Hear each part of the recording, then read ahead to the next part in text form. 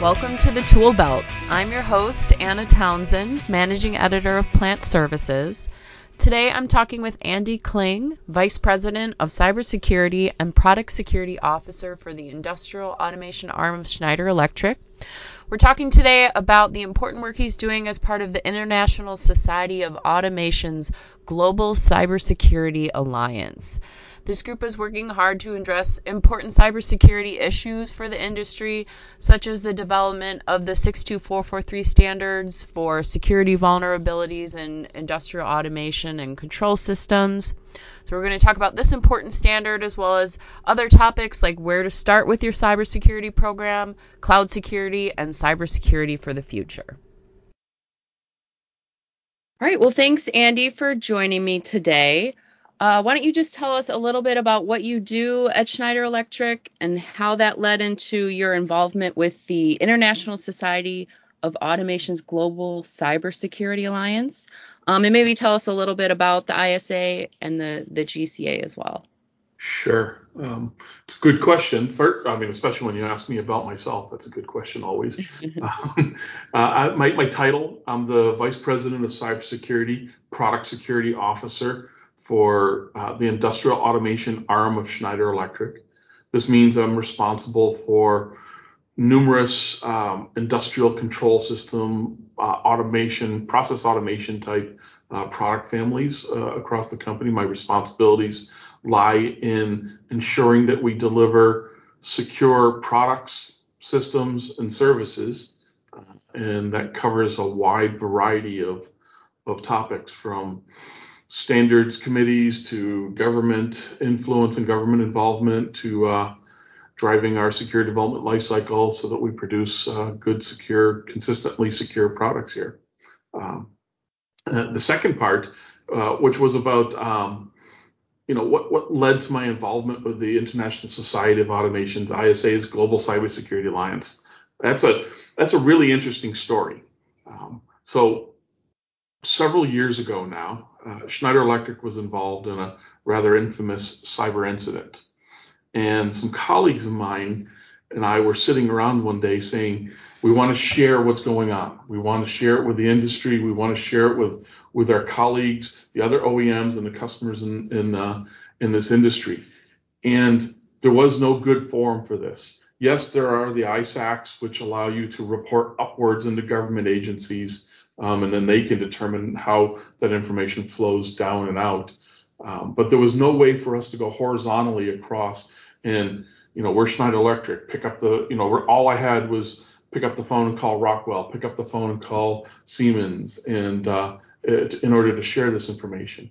So what we really said is we need an alliance. We need a way for us to come together because we all have a common interest here. We're not competing in this space. We're trying to share in this space. And that really was sort of this genesis, this birth of this idea about how this Global Cybersecurity Alliance should come together. I have to say that other OEMs in the space, other customers, immediately got it, and were able to move forward pretty quickly to get the Global Cybersecurity Alliance put together. And from there, I have to really give a lot of props to the Global Cybersecurity Alliance, their leaders, because they've taken the idea and it didn't just turn it into some sort of commercial venture, but really taken the spirit of what we're trying to accomplish here, this sharing and growth of cybersecurity together, and they've really helped drive it. And there's multiple directions that they're constantly involved in right now, achieving some really important things at the international level. And in the beginning, there was industry pundits who were looking to say, this is just another alliance put together for commercial purposes, and really sort of downplaying the potential of this. But I have to say that we have exceeded everybody's expectations and continue to grow and continue to be successful. Anybody listening, anybody reading here today, I really encourage you to think about joining the Global Cybersecurity Alliance because I think there's a lot of benefits for everybody. That's great. What a great place for industry to share and come together. And how long has this alliance been together? Or how long have you guys been working? I think it was originally formed in 2018. I only know this because it's coming up on dues time, and we were reviewing, what we've paid and what I have to make sure I budget. But yeah, I think it's been since 2018 since it's been together. So yeah, really, we're talking 3 short years. Yet we have numerous documents and training courses and government influences. Dealing with laws and regulations that are emerging from governments that we're influencing. Um, we have the incident response solution ICS for ICS. There's just so many things going on, and it all happened in 3 years. The mind boggles if you project forward, into the future, the next 3 years, the next 5 years, what we're going to accomplish, what we're going to take on as an industry, and really try to solve. Yeah, things are really moving fast. And cybersecurity, what an important topic these days, especially for industry. I think the pandemic has only increased its importance as well. And we've all heard all the horror stories about ransomware attacks recently, and possibly even worse when you're considering critical infrastructure industries. So, where does industry start? What's your advice these days regarding cybersecurity programs? What's the most important thing facilities should be thinking about if they're worried about attacks, and kind of where do they start? Yeah. Um, you know, uh, when I talk with my teams, when I talk at industry level, what I talk about is what is the mission of cybersecurity? What are we trying to accomplish? And it comes down to a rather straightforward concept.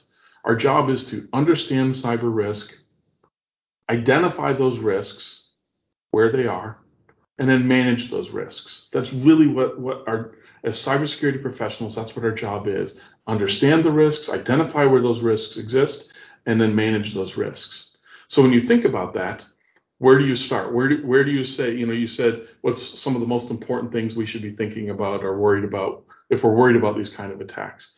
The starting point is the human element. It's your softest part of your attack surface.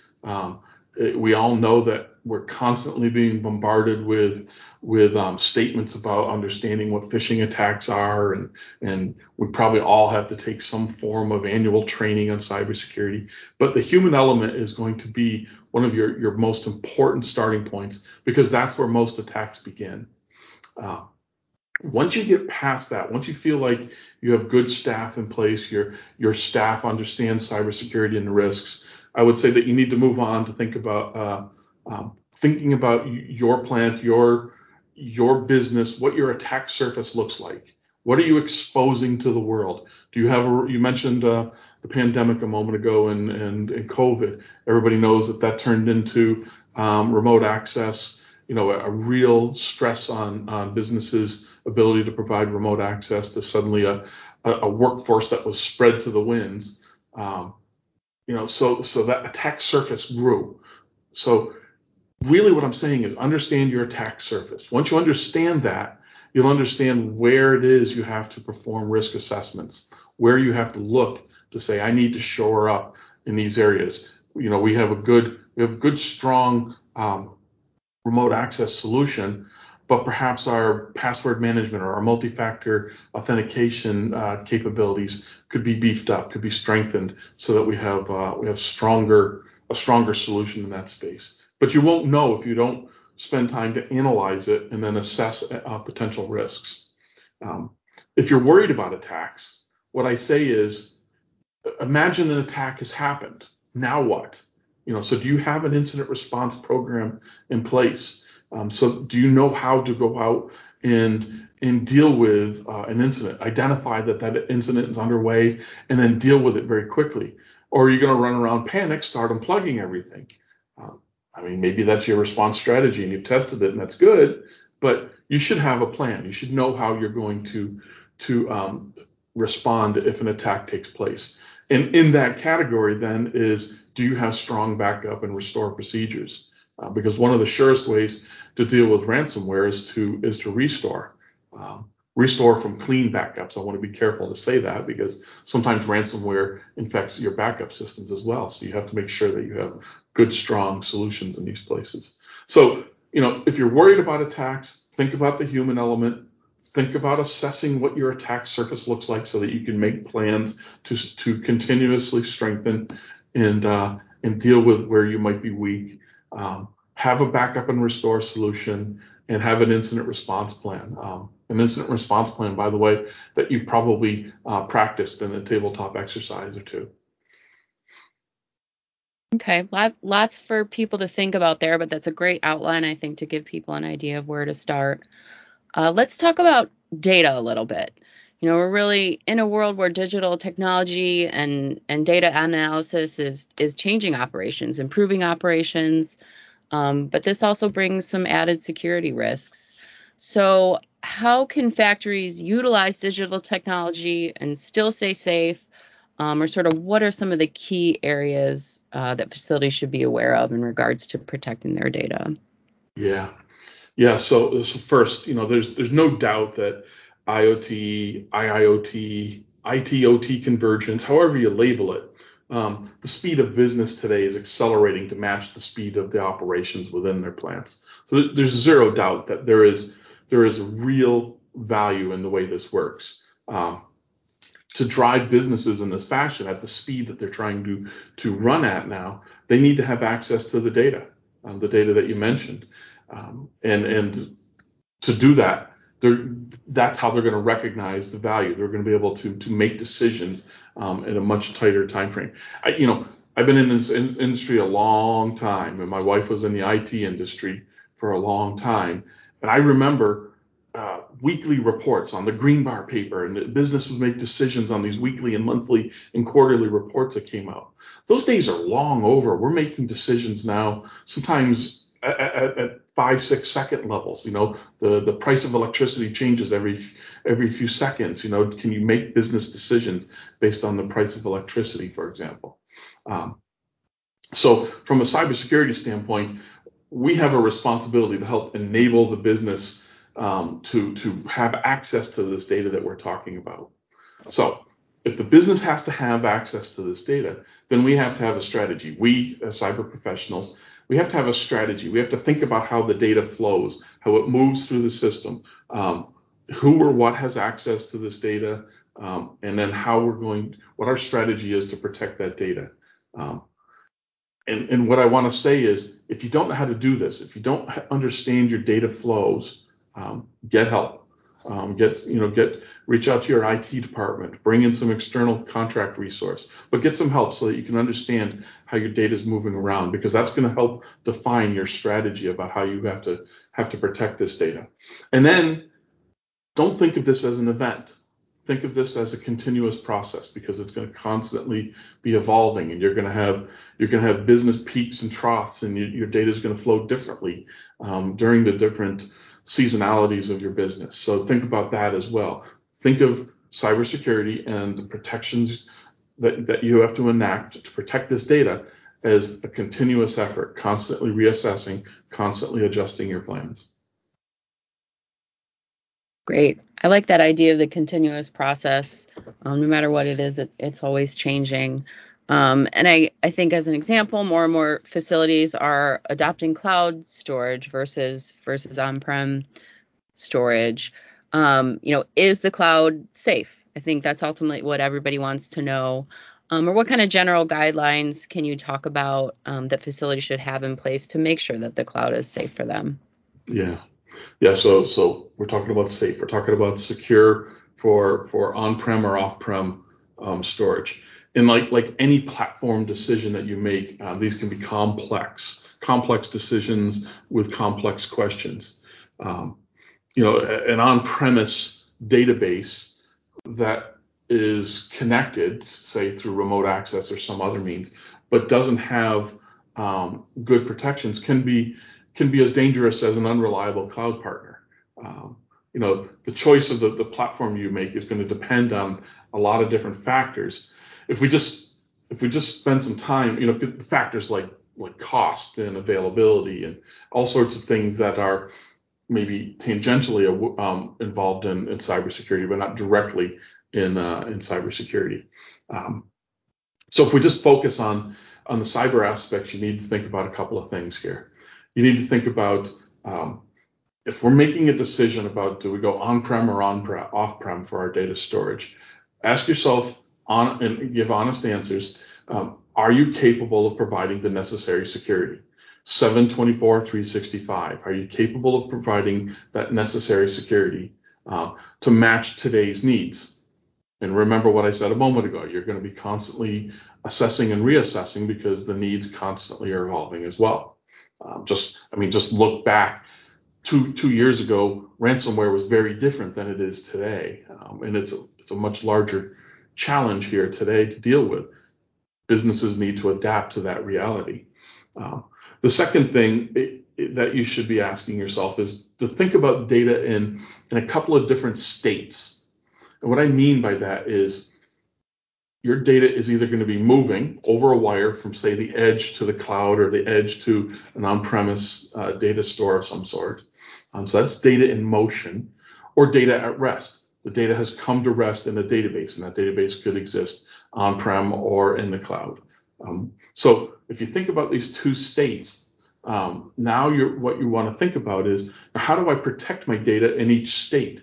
In motion, we traditionally want to think about things like VPNs and secure networks. We think about encryption technology, but keep in mind that it's not just confidentiality. You're not just trying to keep your data from somebody else seeing it while it's in motion. You also have to think about did it get to the destination? So that's availability. So do you have, if you're going to the cloud, do you have multiple connections to that cloud? Does your partner have ways to fail over servers in case they have hardware failures, which happen alarmingly frequently? So think about these different scenarios, if you will, and make sure that you're taking into account more than just confidentiality. You're taking into account the availability that I mentioned and the integrity of that data while it's moving around on the wire. So the other state, data at rest, you need to think there about some different strategies. Now that data at rest, attackers know where they know where they want to go get this data. It's stored in this location. It's in a Microsoft SQL server, or it's in some other data store, and they're going to devise their attack based on the reconnaissance and discovery of what your platform of choice is using. So think about the scenarios, go through and understand what those threats are, and then build strategies around that. Again, this is one of those things that it sometimes requires a cyber professional to come in and help you walk through this threat analysis, to go through these risk assessments, so that you can be confident that you've thought of the scenarios. You can be confident that you know the TTPs, the tools, techniques, and procedures that are being used by attackers today. You can have confidence that you have prepared yourself as well as you can. And as soon as you're confident that you have done all of that, throw that out, because it's almost time to start reassessing again. Right. Interesting. Well, thinking specifically about the cloud, I was at a conference last week, and there was a lot of talk about the cloud, and the focus was really that now is the time for cloud. The last few years, people were really skeptical about it. There was a lot of questions. Cloud providers had to explain to people what the cloud was, whereas now customers are asking for it, and they're searching out cloud solutions. Do you agree with that? For the most part? Yeah, I do. Even though I'm an older guy, I'm not stuck in a paradigm that I grew up with. I recognize that today's generation is growing up with a piece of glass in front of them, whether it's a phone or a tablet of some sort, but they have a piece of glass in front of them, and they have no idea where the computing is taking place for all the applications that they're using, or games, or communications that they're using. They have no idea where this compute takes place. It's becoming an accepted norm because this generation is growing up with it. The reason it's becoming an accepted norm is because it's getting more secure, because it's getting more reliable. because the connectivity is improving all the time. We got 5G that's coming. That's even going to take another big step change in that connectivity, and it's very easy to get connected to all of this now. That wasn't the case years ago, and the cloud was a big unknown. But in pulling back the veil on what the cloud is and who the players are and who the providers are, people are becoming more accepting. Now, I'm not saying that just because it's Microsoft or just because it's Amazon or just because it's some other major cloud provider that you blindly accept that they do it right. I can personally admit that I've had people on my teams that have had Azure servers hacked because they didn't enable the proper security controls on that server, and they lost control of it. Fortunately, it's in the cloud. You just flush it and start up a new one and do it right this time. And we learned a big lesson when that happened. So what I'm saying is, I think the cloud is here. I think the cloud is now. I think that the veil is being pulled back and people are understanding it better for what it is. And the value propositions are certainly real, very, very real. And just don't do it blindly. If you're trying to run your business and you're going to have cloud extensions as part of your platforming strategy, understand who your partners are, understand what controls need to be in place, just like if it was a platform on premise. Great. Well, let's switch gears a little bit, and we'll talk a little bit about your work with ISA. We do have some international standards to guide cybersecurity requirements and procedures, thanks to that group and their work with IEC, who is the International Electrotechnical Commission. So they've created the 62443 standards. So sort of tell us about that and what's most important for industry to understand about these standards. Okay. So I've been answering this question for many, many years. I personally am part of the work groups that helps produce the 62443 suite of cyber standards here. And the best and most simplest explanation I can use is when you talk about cybersecurity with someone, it's very difficult to pin down what does cyber secure mean, and how do you know you've reached a point? How do you know you're cyber secure? It's one of those terms that are very difficult, very, very soft and squishy and difficult to pin down. Well, 62443, at least in the industrial control space, has taken on that and has defined what cyber secure means. And I can say we here because I'm part of them. We have spent time to say, if you're a network device, this is what we mean by being secure. You have the following functions in place, and you follow the following practices when you create a network device or a control device or a host. And so we have taken step by step and defined how from a plant owner standpoint, how to assess your plants and build a risk strategy. We have taken time to define, as OEMs producing the devices and the systems, to define the security controls that go into the devices, and we have taken time to define how you securely deploy these solutions into the field. So we've tried to imagine the entire breadth from the moment you conceive of the need for a product in a plant or a solution in a plant, all the way through the birth of that product and the delivery of that product, even in some cases all the way through the end of life of that product. How do you securely dispose of say, a control device that might have intellectual property stored in it? So 62443 embodies that entire breadth of thinking about what is cybersecurity through this entire life cycle. Now, 62443 isn't done. It will never be done. Why? Because the world is constantly changing. Technology is changing out from underneath us, and it's forcing a different way of thinking. We're moving fast towards open platforms. Cloud has enabled IoT, IIoT.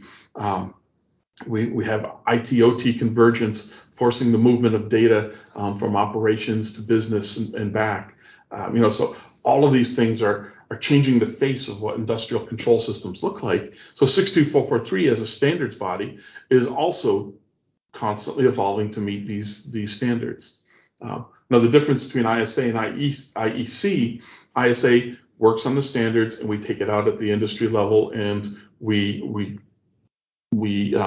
modify it and agree as an industry, this is what it looks like. When we get to IEC, we use them to publish our standards. So they take it out to the countries and ask the countries, do you see this standard as usable in your country? And so they come back and give us comments. And then the work groups within ISA work on it further. By the time we get through all of this process, we have ratified it across the industries. We have ratified it across the countries where there are regulatory agencies and controlling agencies looking at these standards. And so IEC then takes it to the world for us and produces this standard.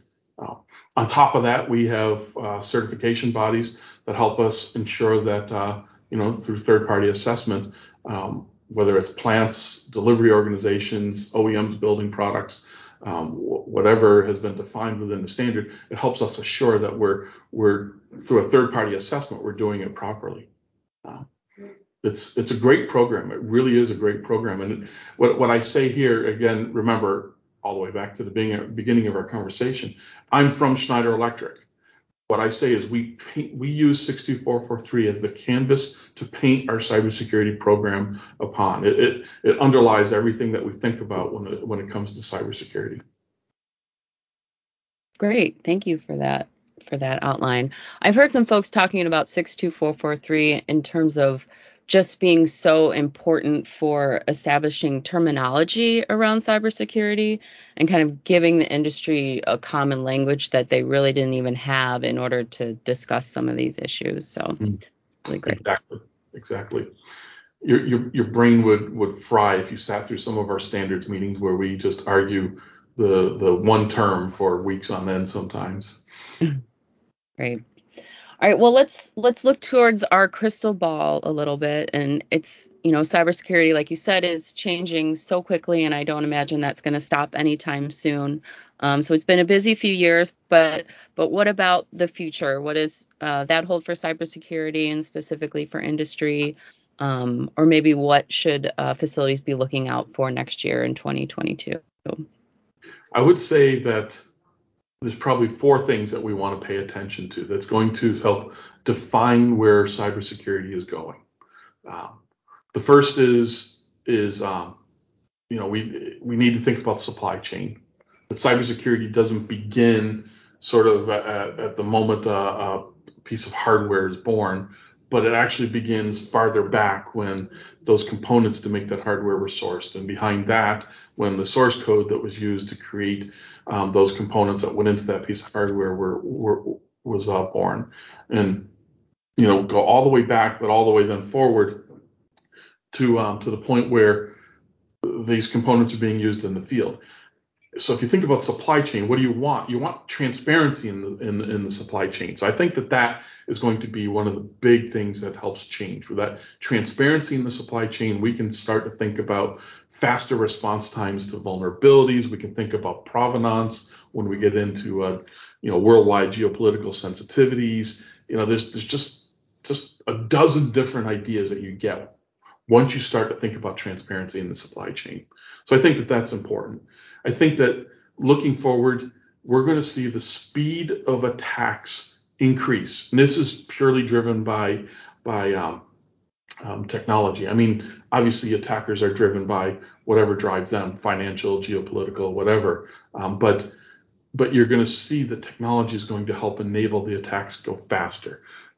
So if attacks are going faster, then our defenses are going to have to be stronger. They're going to have to be faster as well. Remember, an attacker only has to be right once to be successful. A defender has to be right every single time. And so we're going to have to improve our cybersecurity responses to match those attacks, the speed of these attacks coming. I think that we're going to get better at incident response. That's the third thing that's tied to this concept of transparency in the supply chain and the speed of attacks. If the speed of attacks is improving and we can identify these attacks faster because we have transparency in what's in our supply chain. We know where we're vulnerable.